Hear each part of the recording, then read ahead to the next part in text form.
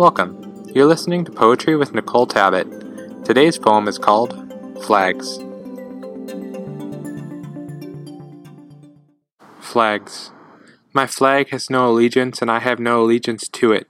It is not a flag that I fly, but rather one that I wear. I have more than a few, and it is a privilege to share them, to be able to wear them with pride. For years, I kept them inside, cried, lied, denied, but now here I stand.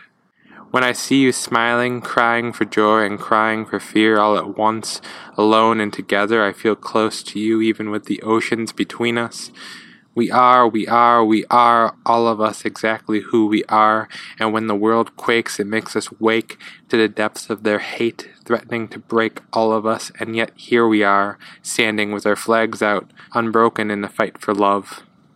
It is not only in joy that I raise you, but in sorrow for those who are not here to raise you. For them, I will stand.